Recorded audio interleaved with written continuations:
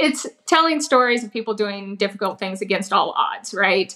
And so we wanted to keep that going, even though we weren't going to travel the world and, be able to tell stories from that side. And so we're like, well, how can we continue on with this? And so when I started the gravel program, I was like, well, I would love to race under the banner of Distance to Empty and continue to kind of like try to tell that story about, we're better humans when we're doing difficult things that, force us out of our comfort zone and ultimately make us better humans, right? Because when we're uncomfortable, that's like when we find out the most about ourselves and like what we're capable of.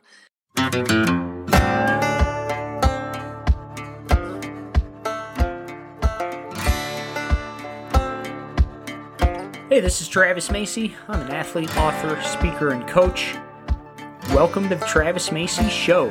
On this podcast, we talk about adventure, mindset, and life. Today we're talking with Starla Teddergreen. Got a guest co-host with me today, Becca J. Becca is the host of the You Are a Big Deal podcast. This is one of my favorite podcasts. Becca does a great job with it. I highly recommend you subscribe to Becca's podcast. Again, it's called You Are a Big Deal. We're talking with Starla about showing up for others in order to show up for yourself and accepting what race day holds without self-pressure. We received a lot of great feedback on episode 120 with Sarah Sturm, aka Sturmy.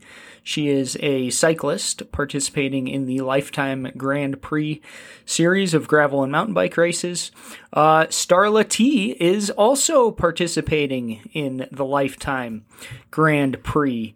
And I tell you what, as soon as I found out about Starla, I knew that I wanted to interview her. And after interviewing her, I was even more excited and impressed and interested and inspired by her story and who she is as a person.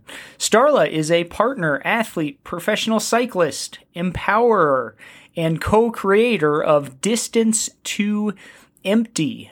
Check that out. We got that linked in the show notes as well. Again, Distance to Empty, Starla's incredible and inspiring platform working with female cyclists. She's a planner, a dreamer, a teammate, and a survivor.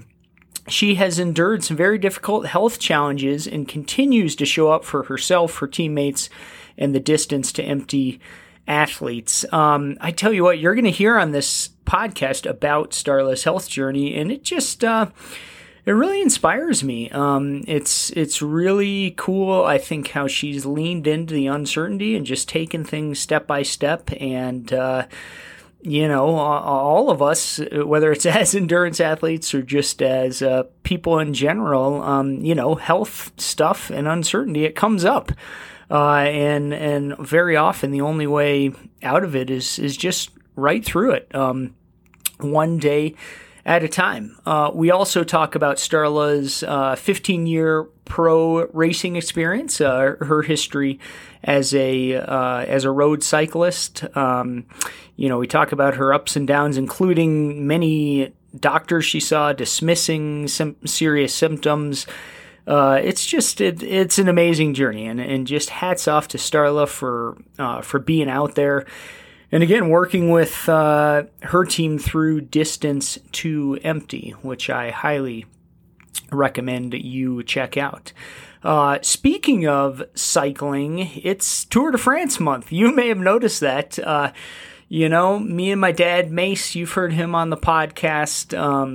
We watched the Tour de France every year when I was a kid. And, back in those days in the 80s, it was the Greg LeMond era, and, it was probably on ABC or something on the weekends. But we would sit down, we'd watch it together. My dad, taught me about the tactics and stuff. And I, it's almost making me tear up just thinking about, afterwards, Dad and I would go out on the dirt roads near our house in Evergreen, and we'd ride along, and I would hear Dad's commentary from behind me, on his bike, and he would pretend to be Phil Liggett, of course, the announcer of the tour, both then and now. And, Dad would be going, "It's Le Mans, it's Hinault, it's Le Mans, it's Hinault." And of course, I was Le Mans, and he was Bernard Hinault. But I would always win in the sprint, and we'd celebrate. And, anyway, I've been a Tour de France fan my whole life. And that's one reason I get excited about remembering those memories with Dad. And I still talk with Dad almost every day about the stage and watching it. And, as his Alzheimer's progresses, he can't remember any of the names or, really what happened or anything. He can remember Cavendish. That's probably the only current name in the peloton that he remembers. And so, it was obviously a bummer when Cav crashed out of the race, after almost winning a stage. Anyway, going on and on. The tour is special to me. I love being a fan. I've only done like 2 road cycling races in my life, so I'm kind of amazed at how geeked out I am as a fan. And I'm geeked out with it through the feed. As you know, the feed is our presenting sponsor for this podcast, and they're also a big sponsor you've probably seen on the NBC coverage of the Tour de France this year. Check out thefeed.com/Travis Macy. On that page, you're going to find all kinds of stuff about fueling, education or fueling. Really these days it's all about hyper fueling with a lot of carbs, a lot of sodium, and a lot of water. That's what they're doing in the tour. That's what I do on my long training rides and competitions in mountain biking, running, burro racing, etc. And honestly, that's what I'd recommend you do. So again, check it out, thefeed.com/Travis Macy. They got a bunch of special promotions for the tour, including getting a polka dot water bottle with your name on it. I always, when I was a kid, I always thought I'm a climber. When I do the tour, I'm going to get the polka dot jersey.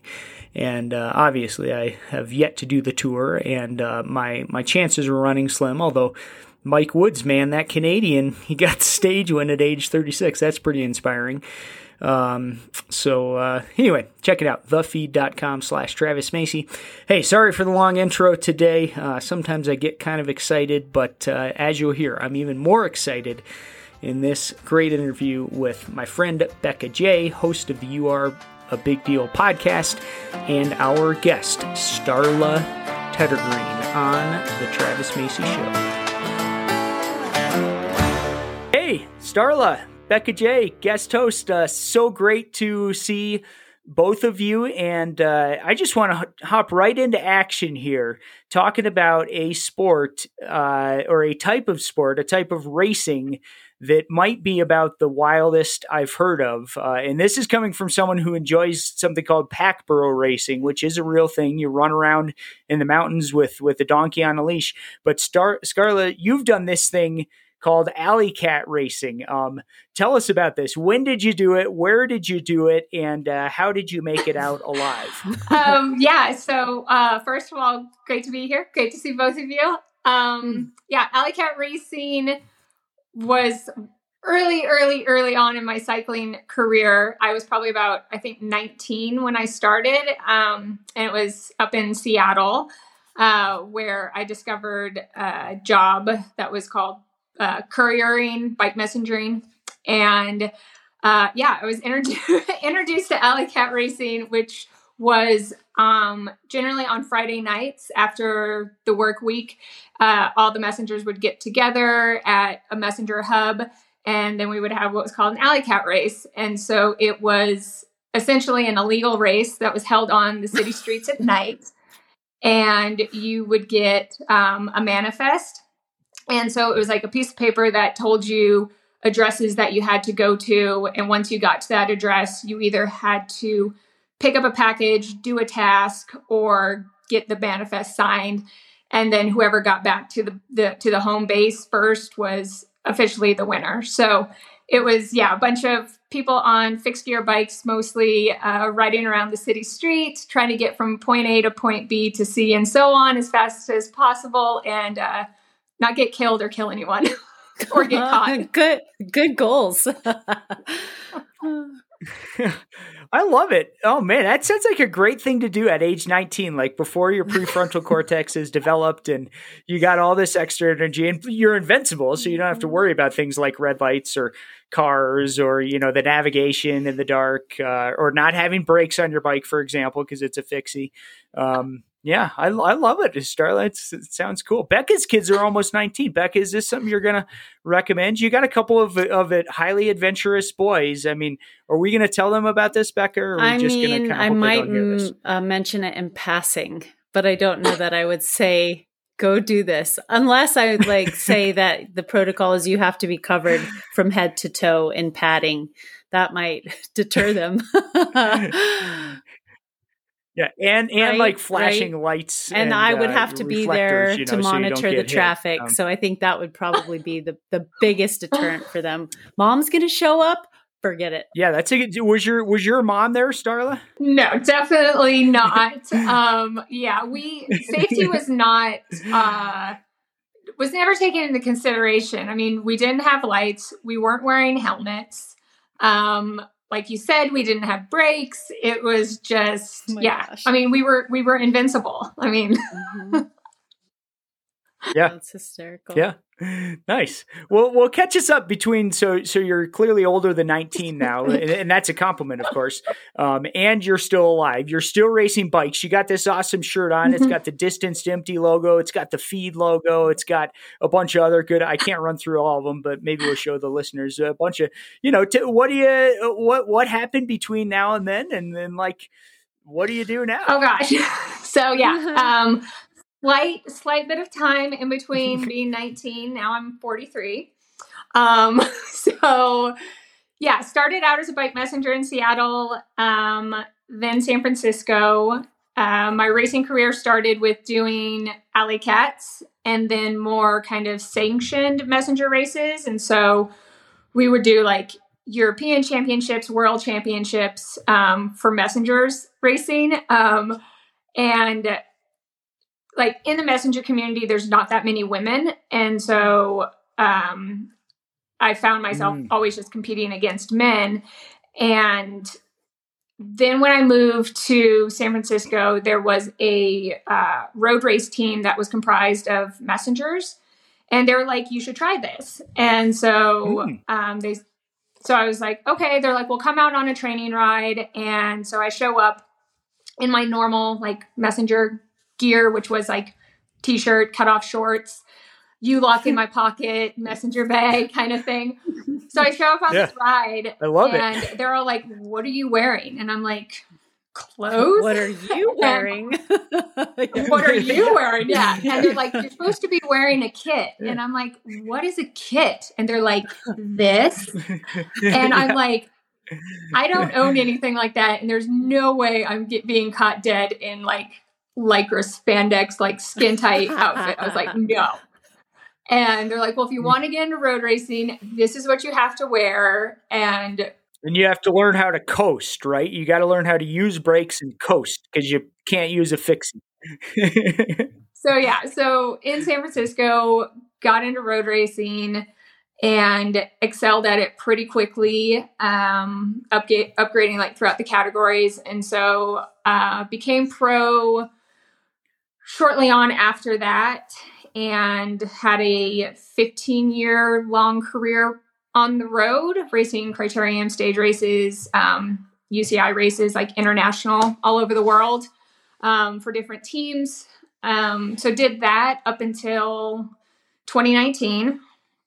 And then the plan was so in 2020, I was signing with a new team because the team I had previously been with, Hagens Berman Supermint, which was a UCI team, was coming to a close. And so we all needed new jobs essentially. So I signed with an international team with the thoughts of I'm going to travel over the world, race all these international races. And My husband was just kind of retiring from his company that he just sold. And our plan was like, we're going to travel the world. We're going to go to Thailand and, like just all over the place, have an adventure, have fun. And I was going to get to, lead this team of developing women and do some really cool races. So as you all know, 2020 kind of just, the world shut down. All those plans kind of changed. And I had to kind of like redefine who I was, because I had been an athlete, like a cyclist for 15 years. And that was my identity. That's who I was. Yeah. And so now I was just like, well, I don't have a team. I don't have a start line. I don't have goals that I'm training for, towards. And so I felt like just really lost and kind of in crisis, honestly, like who am I if I don't have these things? And so it took a process of trying to realize like it's not the team, it's not the start line, it's not the race. None of those things are what actually make me an athlete, because ever since like I was a small kid, I was like, I wanted to run. I wanted to, ride my bike. I wanted to do whatever it was that was like pushing myself to just to see what I was capable of. And so this was kind of an opportunity to be like, well, I don't need all these outside things, identifying and like telling me who I am. I need to redefine that for myself. And so just started training again. And I was like, well, maybe I can do more like endurance stuff. Because I was coming from like being a crit racer, sprinter, like really short, hard, intense races, to I'm like found out about FKTs, like fastest known times. And I was like, maybe I'll go do that, or just do more off-road adventure kind of things. And so started training towards doing that, and did the Kokopelli FKT. And as the world was kind of coming back to life, started doing some mountain bike races, gravel races. And in that transition, I was like, kind of realized I'm like, this is the trajectory that I want to head on, is doing these more like endurance, like gritty, hard races that really test me and help me to continue to grow and develop as an athlete. I read, Starla, that you, I think this is right. I read that you have asthma and an autoimmune disease. So to be able to accomplish everything that you have done and also navigate those two very challenging things, what does that look like for you? How do you do that? How do you do that? That's hard. Those are two big things with the sport that you're in.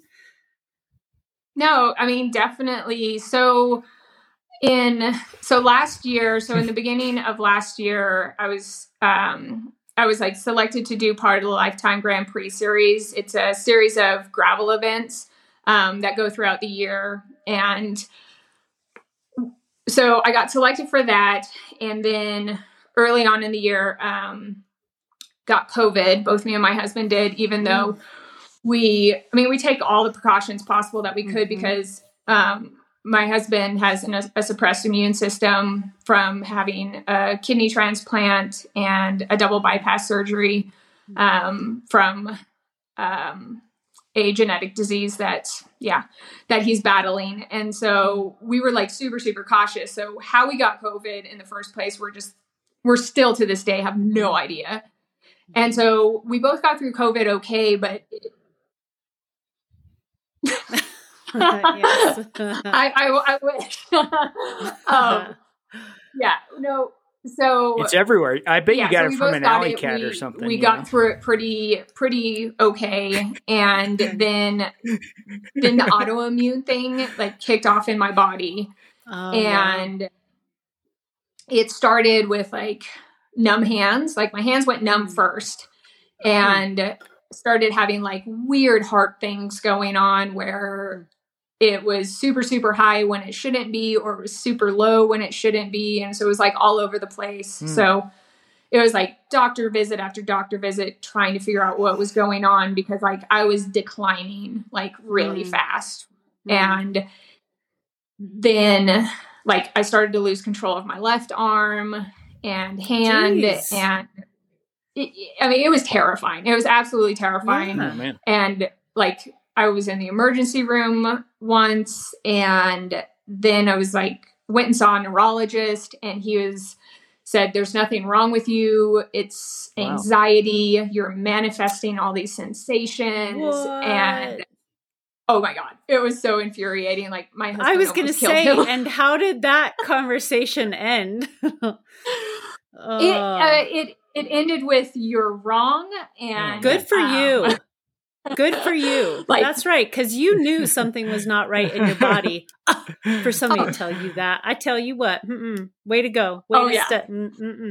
Oh my gosh, yeah. I mean, I went to him with a list of symptoms. Like I took a daily log of new things that were coming up, took it to him to be like, this is progression of symptoms and what's going on. He wouldn't even look at it. And then Starla, I'm sorry that you dealt with that. He's fired. I fire him. Oh yeah. I mean, we submitted a report about him because I'm like, I can only imagine how many other people have been like dismissed or I don't even know. Like it was absolutely like malpractice at that point. Yeah. And so we went and sought like outside help through a friend.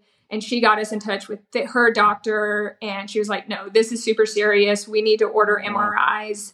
And so they ended up finding a lesion on my spine at C5, C6, and it was a significantly large lesion. And then they found a couple lesions in the brain, and they're like, this needs immediate treatment. So I went to LA. Wow. This is a year ago in February. Wow. Yeah. And so went to LA, is last summer, right? This is summer 2022 a course of steroid treatments over a couple of days, and that like cleared up a lot of the symptoms that I was feeling like in like the heart and my breathing, and I started to feel better. And then a couple days later, I started to decline again, where I was having like electrical kind of sensations all throughout the body, numbness like around my waist and in my legs. And then I started feeling like electrical shocks and like vibrations and just so many weird symptoms that you're like, I should not be feeling this. This is just unexplainable.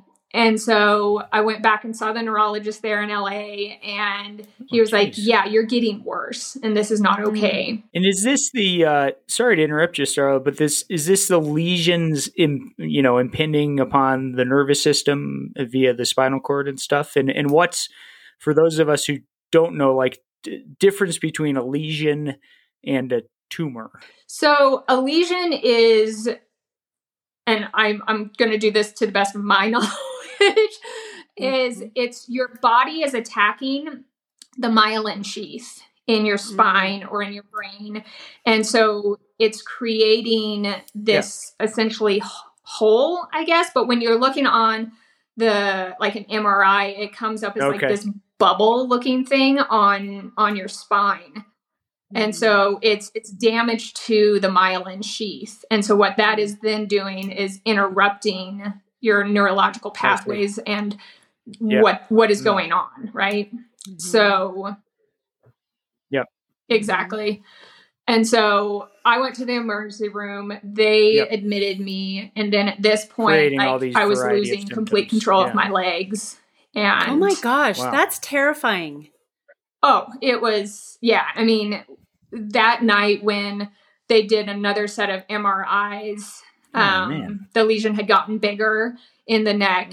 And when I was just sitting there, like, it was the craziest sensation. Like, if I closed my eyes, I was like doing this uncontrollably, like just swaying because I just couldn't control things. And so at that point they started plasmapheresis, and that's where they take your blood out, circulate it through a machine, take out your plasma, and then put in a synthetic plasma, and then put your blood back in. And so what this is essentially doing was clearing out whatever was like telling my body to attack itself. And so the steroids were stopping the attack. And then this was clearing out what they would like call the soldiers that were attacking. And so it was stopping that process. And so that went on for 5 days. And then after that, then they did an immune suppression to stop the attack from starting back up again. So I was in the hospital for 9 days, and then came home, and then was also on blood thinners because COVID also apparently triggers something in your body. It's called antiphospholipid syndrome, which is a blood clotting disorder. And so then I was also at risk for blood clotting on top of that. And so oh my gosh. Like I was being told, it's like, you might not ever get to ride your bike again. You might not be able to do anything where you could cause yourself bodily harm. Because if you get a bruise, it could be uncontrollable bleeding and be catastrophic. So I'm sent home just like, what the heck? What is my life going to look like? And so it was kind of that whole process again.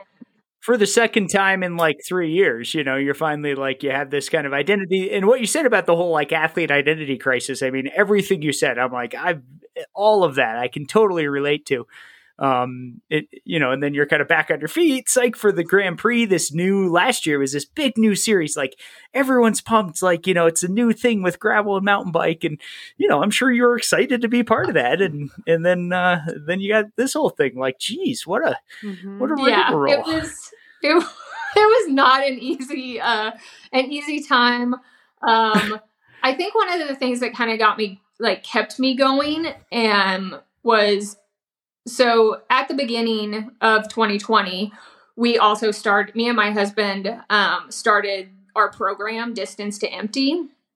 And so that was born out of, I mean, it was my husband's idea. Like he was going to start Distance to Empty as a storytelling platform for when we were going to travel the world, right? Mm-hmm. And then that didn't happen, but we still had the idea, and we wanted, like, what Distance to Empty is like telling stories of impossible sorry, I always blubber this. That's all right. We'll get the link in the show notes. The mission, I've read the mission a number of times. It's really good. It's telling stories of people doing difficult things against all odds, right? Mm-hmm. And so we wanted to keep that going, even though we weren't going to travel the world and, you know, be able to tell stories from that side. And so we're like, well, how can we continue on with this? And so when I started the gravel program, I was like, well, I would love to race under the banner of Distance to Empty and continue to kind of like try to tell that story about, you know, we're better humans when we're doing difficult things that, you know, force us out of our comfort zone and ultimately make us better humans, right? Because when we're uncomfortable, that's like when we find out the most about ourselves and like what we're capable of.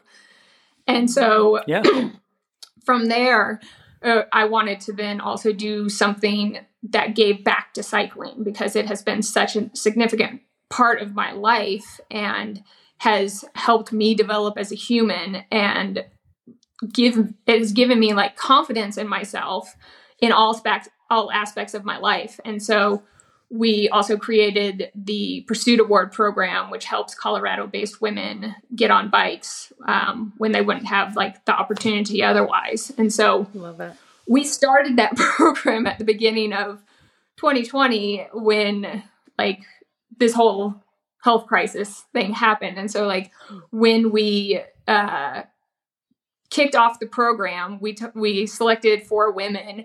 And then it was like, we went radio silence. And then my husband had to send out this letter to everybody and be like, hey guys, sorry, but this is what's going on. And like, everyone's in survival mode. Like, they totally rallied like together and were like, well, we're going to do stuff together and we're going to make this team work and blah, blah, blah, while I was going through this whole health crisis. And so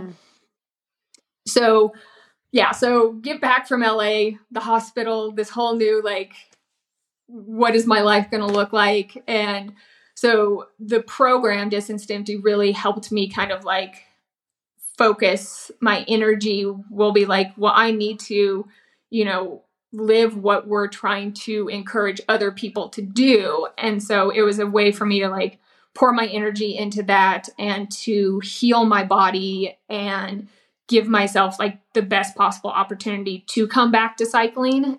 Or just in sport or just in life. I was like, there's so many other possibilities. Like if cycling is taken away from me, there are still so many other opportunities out there and things that I can do that can challenge me. So my brain was just like, like what can this be? Yeah. But I luckily got the news pretty early on that I could come off the blood thinners, which was just like, oh my gosh, the best news ever. Because then that meant like, it meant like, okay, very good I can for get biking. back on the now bike. I can ride a bike and crash and not be dead. Yeah, exactly. Hey guys, quick interruption in the podcast here. I want to tell you about Relevate by NeuroReserve. This is a brain health supplement that fills the gaps to help us achieve the nutritional profile of the Mediterranean and mind dietary patterns, where brain protective evidence is strongest. I like this stuff. I actually just took my Relevate today. There's one big capsule that's a soft gel and 2 other capsules encompassing the supplement. One thing I like about NeuroReserve is that it includes a good dose of vitamin D. If you are an endurance athlete like me, there's a good chance that you might be running low on vitamin D, and that's just one of the good things that NeuroReserve will give you. As you know, my dad, Mace, has Alzheimer's, and if you're like me and you have a friend or family member who is navigating at cognitive decline, it's probably something that is on your mind. There's a lot of things that you can do. You got sleep, you got diet, you got exercise, relationships, engagement, building cognitive reserve, early identification. That's huge, man. If you're suspecting something for yourself or someone else, get a diagnosis. These interventions make the biggest difference earlier in the disease process, whether we're talking supplements, diet, etc., or some of the new medications that are out there, which are great as well. Those are all reasons that I use Relevate by NeuroReserve every single day. My wife Amy takes it. My parents both take it, and we're really glad to have this on board. Check out, if you will, neuroreserve.com/Travis Macy. You can then use code Travis Macy to get yourself 15% off the brain health supplement Relevate by NeuroReserve. Thanks, guys. Back to the podcast. How have you felt cycling then lately? First, how have you felt like in your body? Are you doing okay? Yeah, so it's been like such a weird journey, right? As far as like learning, it almost felt like I had to learn to ride a bike again because my legs were so like weak and uneasy and disconnected. So like I'd be on the bike like trying to pedal, and I'm like, I can't really feel the pedals, and I can't really feel like my legs going in circles, and it like felt so weird. And so trying to get that strength back and heal, like let my body heal the myelin sheath. It was a process. It was an absolute process. And so I'm at this point now, I would say I'm almost physically back to normal. I still have all sorts of weird nerve stuff. Like I'm heat insensitive now. So anytime I start to get warm, my hands will get like super tingly, kind of burny sensations. And then if I'm fatigued at all. So like if I go do a training ride and come home, if I like look down, this was a trigger for me. If I look down, I like send shockwaves through my body. Wow. And so sometimes now still, like if I'm fatigued, I'll look down and will feel like a vibration in my foot. And so I would take all of this. Like I take this as a win coming from where I'm coming from. So I'm like, oh, that's totally fine. I'm totally okay. So but I can mostly train again. I've had a couple weird episodes of weird heart stuff that I'm working with a cardiologist and pulmonologist about, trying to figure out what is going on with that. And I'll go through different, it's like a roller coaster. Like I'll have some good days, some bad days, some good weeks, some bad weeks where my legs just feel dead. I have fatigue, no energy. But like right now I'm on a streak of a couple really good weeks where I'm like, I almost feel normal. So I'm like holding onto that really tight. So yeah, I mean, I was selected again for the Lifetime Grand Prix, and we did our first race last month at Sea Otter, and we have our next race, which is Unbound, 200 miler coming up here in 2 weeks. June 3rd, right? The Super Bowl of gravel racing. And that's, I mean, how cool is Starla, like, regardless of what happens out there, like, I mean, how cool for you to be there, you know, who knows, maybe some of the other DTE communities there. It's just, I'm so pumped for you. Way to persevere. And I love how you and your husband created this thing, like this platform to empower people. And it turns out like, it turned out to be just what you needed, you know, like to feel that same stoke and to, like you said, have this other thing. And I want to reemphasize that point. Like you said, okay, if cycling is gone, there are other things I can do to challenge myself, to, you know, push myself, to be engaged with this community, to, you know, carry on, you know, your experience and what you've learned over the years. Like, I think that's so important. I think it's especially for athletes, because sometimes like we're so far into a sport or sports, we have this feeling like, oh, if this is gone, like I can't do anything else. Like there's nothing else out there, you know, and to know that there is, like, that's awesome. Yeah, I mean, absolutely. And like I find so much inspiration in the program. And like right now in our Pursuit Award program, we have 7 women, and they're all different ages, all different backgrounds.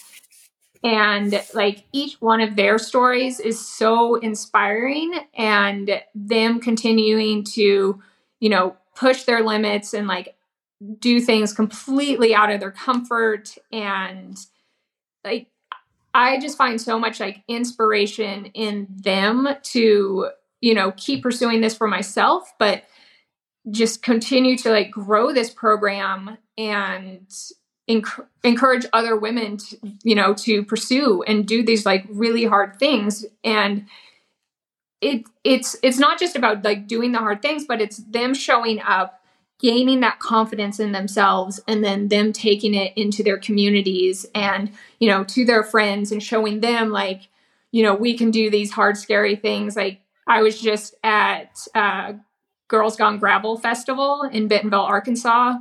They brought me in as a coach to teach skills, and I brought 3 of my riders with me, and 2 of them like brought their friends who had like never done graveling, and it was so cool to then see them extend their experience, bring their friends into it, and like that right there was like mission accomplished. As far as like what we're trying to build and do is like, if we can empower these women on our program, and then they can then empower other women, it's like just such an incredible, like awesome feeling. Yeah. Good for you guys. And so the Distance to Empty, again, this is the listener's guide. Check it out, distancetoempty.com. And I noticed on there, one of your riders happens to be a public school teacher here in Salida, Colorado. And I was like, man, how cool is this? I want to read the kind of the mission statement here, because I think it's really good. Distance to empty is a set of values put into action. Obviously, Starla talked at length about those values. We stand for the idea that we're better humans when we're discovering the limits of our potential. We believe resilience is earned from persistence in the face of difficult circumstances. We believe in lifting each other up. Our mission is to tell the stories of folks pursuing hard shit against all odds, and to encourage as many people as possible to stop making excuses, get out, and find their inner limits. What's your distance to empty? Starla, I love it. And I think this is, I mean, if I could take my books and break it down into a couple paragraphs, I mean, that's kind of exactly what I'm trying to say. And That's Becca, true. this is all the, if anyone who follows Becca on Instagram or listens to her podcast or watching Becca and her family, her boys tackling the 14ers and stuff, it's totally aligned. So way to go. Mm-hmm. Thanks. It's so good to hear you reading our mission statement in your voice. That just is so awesome to me, because I mean, I'm so inspired by you and your dad. And so, yeah, getting to hear you, speak what my husband wrote is just I love it.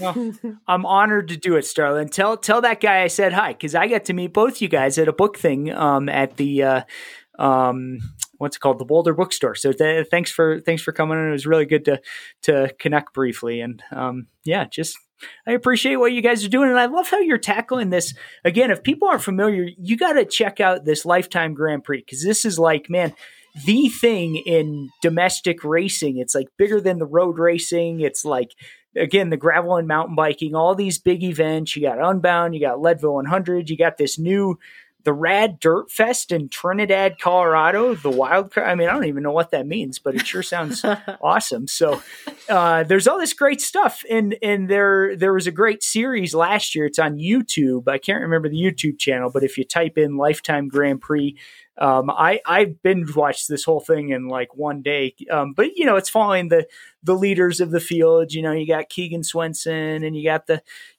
Sophia, and these super talented pros, 20 something, but you also have people maybe who aren't going for the win, but you're taking as it comes, Starla, and it's awesome. Mm-hmm. Yeah. I mean, I'm just honored to that they selected me again, and just to have the opportunity. And yeah, I'm not going to be at that, top level. I am not in my 20s anymore. I'm definitely still, strong and striving, for those podium spots. But for me, more it's showing up and just giving it a go, because I never know what my body's going to do on any given day. I might be having a good day. I might be having a bad one on race day, but looking ahead to Unbound, I'm just excited to, take to that start line and see what I can do, because honestly, it's going to be more of a mental fight, I think, than physical at that point to slog through those 200 miles, to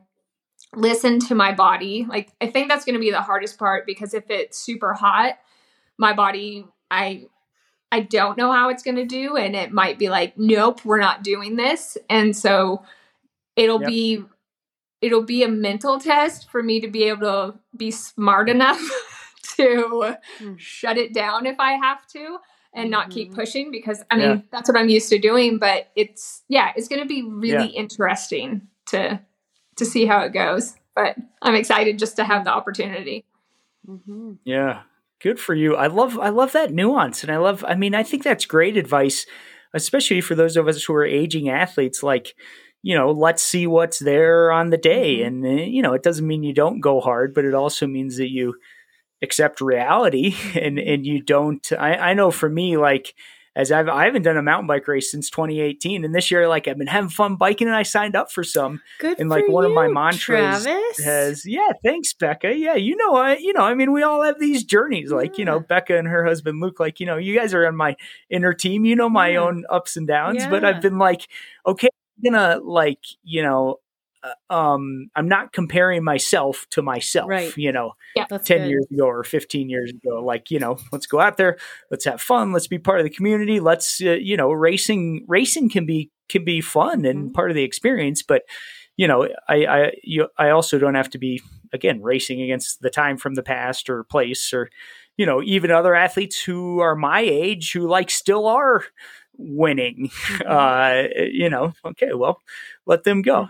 They do their thing. So yeah, like one of the most fun race experiences I have had. So last year, coming back from all of this, like when my body's starting to come back together, I did do the Leadville 100, and that was I was like, I'm not going to race it. I just want to see if I can do it, if I can finish it, and if I can finish in 12 hours to get, the buckle or one of the buckles. And so I just went out and I was like, I'm just going to ride this. I'm just going to have fun. I'm going to appreciate the fact that I'm here. And I honestly have never had so much fun because I had no pressure on myself. And I was cheering on the front of, the pointy end of the race, both the men and the women, as I'm still climbing up and they're coming back down. And it was just like, it was so awesome to see it and to cheer them on. And then all the other competitors, everybody out there. And I ended up like finishing just shy of the big belt buckle, which was like, wow. Maybe I which is 9 hours, right? So you were, that's amazing. So you're way below 12, obviously. And like, 9 hours, that's really fast. Like a lot of people train really hard to try to make it under 9 hours. Yeah. And so the fact that I finished just slightly over 9 hours and I was just having fun was the largest accomplishment that, I've had in a really long time. And so I think from that's what I'm taking into this season of racing is I just want to have fun and I don't want to put that pressure on myself, even though I'm part of the series. Yeah. I just want to enjoy the experience because again, it's like we all have limited time. We have no idea what's going to happen next. And I have no idea what's going to happen next with my body. And so when I'm feeling good, I'm just going to make the most of it and have fun out there. Nice. I love it, Starla. It's fun to have fun. You just have to know how. That's Dr. Seuss, of course, but he's right. And I find myself more and more as an endurance coach, I'm like writing these prescriptions for fun. And I'm telling people like, go have fun because if you want to improve as an athlete, consistency is the key. Yep. And what's a great way to make it consistent is to have fun. And I think, I've actually really loved, this is kind of getting off topic, but following the women's professional cycling peloton, because these are like people with depth who have stories and they give these great interviews. And you get this person like Allison, I can't remember her name. I'm sure you know Charlotte. She just won Paris-Roubaix. Oh Jackson, my gosh. That's what it is. Action Jackson, right from Canada. And she's like, appears to be the funnest person in the world. Becca, do you know who this is? You gotta, go on Instagram. She wins the biggest race ever, and then she like makes these dance videos, and there's this one. She's like, I wanna rock. That's amazing. Dun, dun. I mean, it's just that's cool. It's the best. But I'm like, why is she winning the biggest races? Well, because she's actually having fun. Yeah. Absolutely. Like I just adore her. I mean, we've raced together in the same peloton, for years and years and years. And that's the thing. It's like she has fun with it and she takes it very seriously. Like she sets these big goals for herself and she believes that she can win. And she proved that she absolutely can. And it's because she commits to herself. She commits to the moment. And you saw, if you watch that race and when she was in the break, she raced every single minute awesome. of People that got to go watch the highlights. This race is incredible. Oh my gosh. Paris-Roubaix this year, 2023. Yeah. Becca, you're going to watch it. You're going to be a cycling fan after you watch this thing. I'm going to start racing now. Yeah. But I will watch it. I was screaming at my iPad, like watching it, like, oh my God. And then I was like sobbing after she won because I was just like, it was just so incredible. And I cannot think of a more like deserving like athlete. Cause I mean, she's so uplifting, so positive, and she has fun, and she's not afraid to, encourage other women, which is often not found in, especially road racing, but she absolutely is super encouraging and is, willing and excited to like educate and help lift other women up. So I just adore her. Yeah. Good. Yeah. I can imagine, Starla, you're probably doing the same thing. And I think that's another thing that, like, as an athlete, as we get older, like, it can be less about our own result or whatever, and maybe more like, what impact can I make? And just like you said, I can imagine maybe there's some young women in the Lifetime Series or other events that you do, who see what you're doing, or they talk to you and they can loosen that grip a little. It doesn't have to be this white knuckle grip of these high expectations of winning or the podium or whatever. And they may even discover by talking to you that, like, actually loosening that grip a little, that'll make the results better. Yeah. I mean, absolutely. Anytime I'm on the start line, I try to, just encourage the other women, and also, try to smile, be friendly, and we're all here to have fun. Like, we've all chosen to be here, and there's enough, we put enough pressure on ourselves that I want to kind of, lighten the air and be like, have fun out there, give yourself the best chance, but you don't need to like be so serious about it, because we all race better when we're happy, right? And when we're having fun. And it's like, we can be competitive, but we can also be encouraging of each other instead of like tearing each other down, because the stronger the competition is out there, the more it will elevate our own, athletic endeavors. And so, I always just try to, spread the positivity. I love it. I love it. That's great.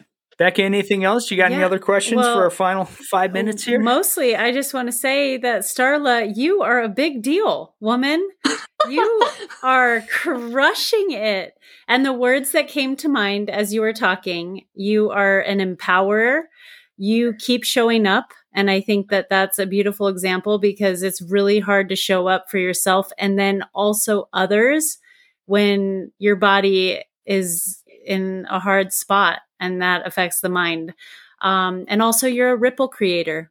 So when you were talking about what you're doing, you're creating ripples in the community. And I think that's beautiful, because it'll translate and grow and grow and grow. And you may never see it, but it's going to grow. Just the fact that people that you, that are part of your team came with other people, like, and it has just recently started. Your distance to empty is still young. Like, that's huge. So, good work, Starla. Thanks. You're welcome. Yeah. Boom. Ditto on all that. Starla, any final thoughts? Any other things you want to share? Or? Not that I can really think of. I mean, I just really appreciate, the opportunity to talk with both of you and, share the distance to empty story.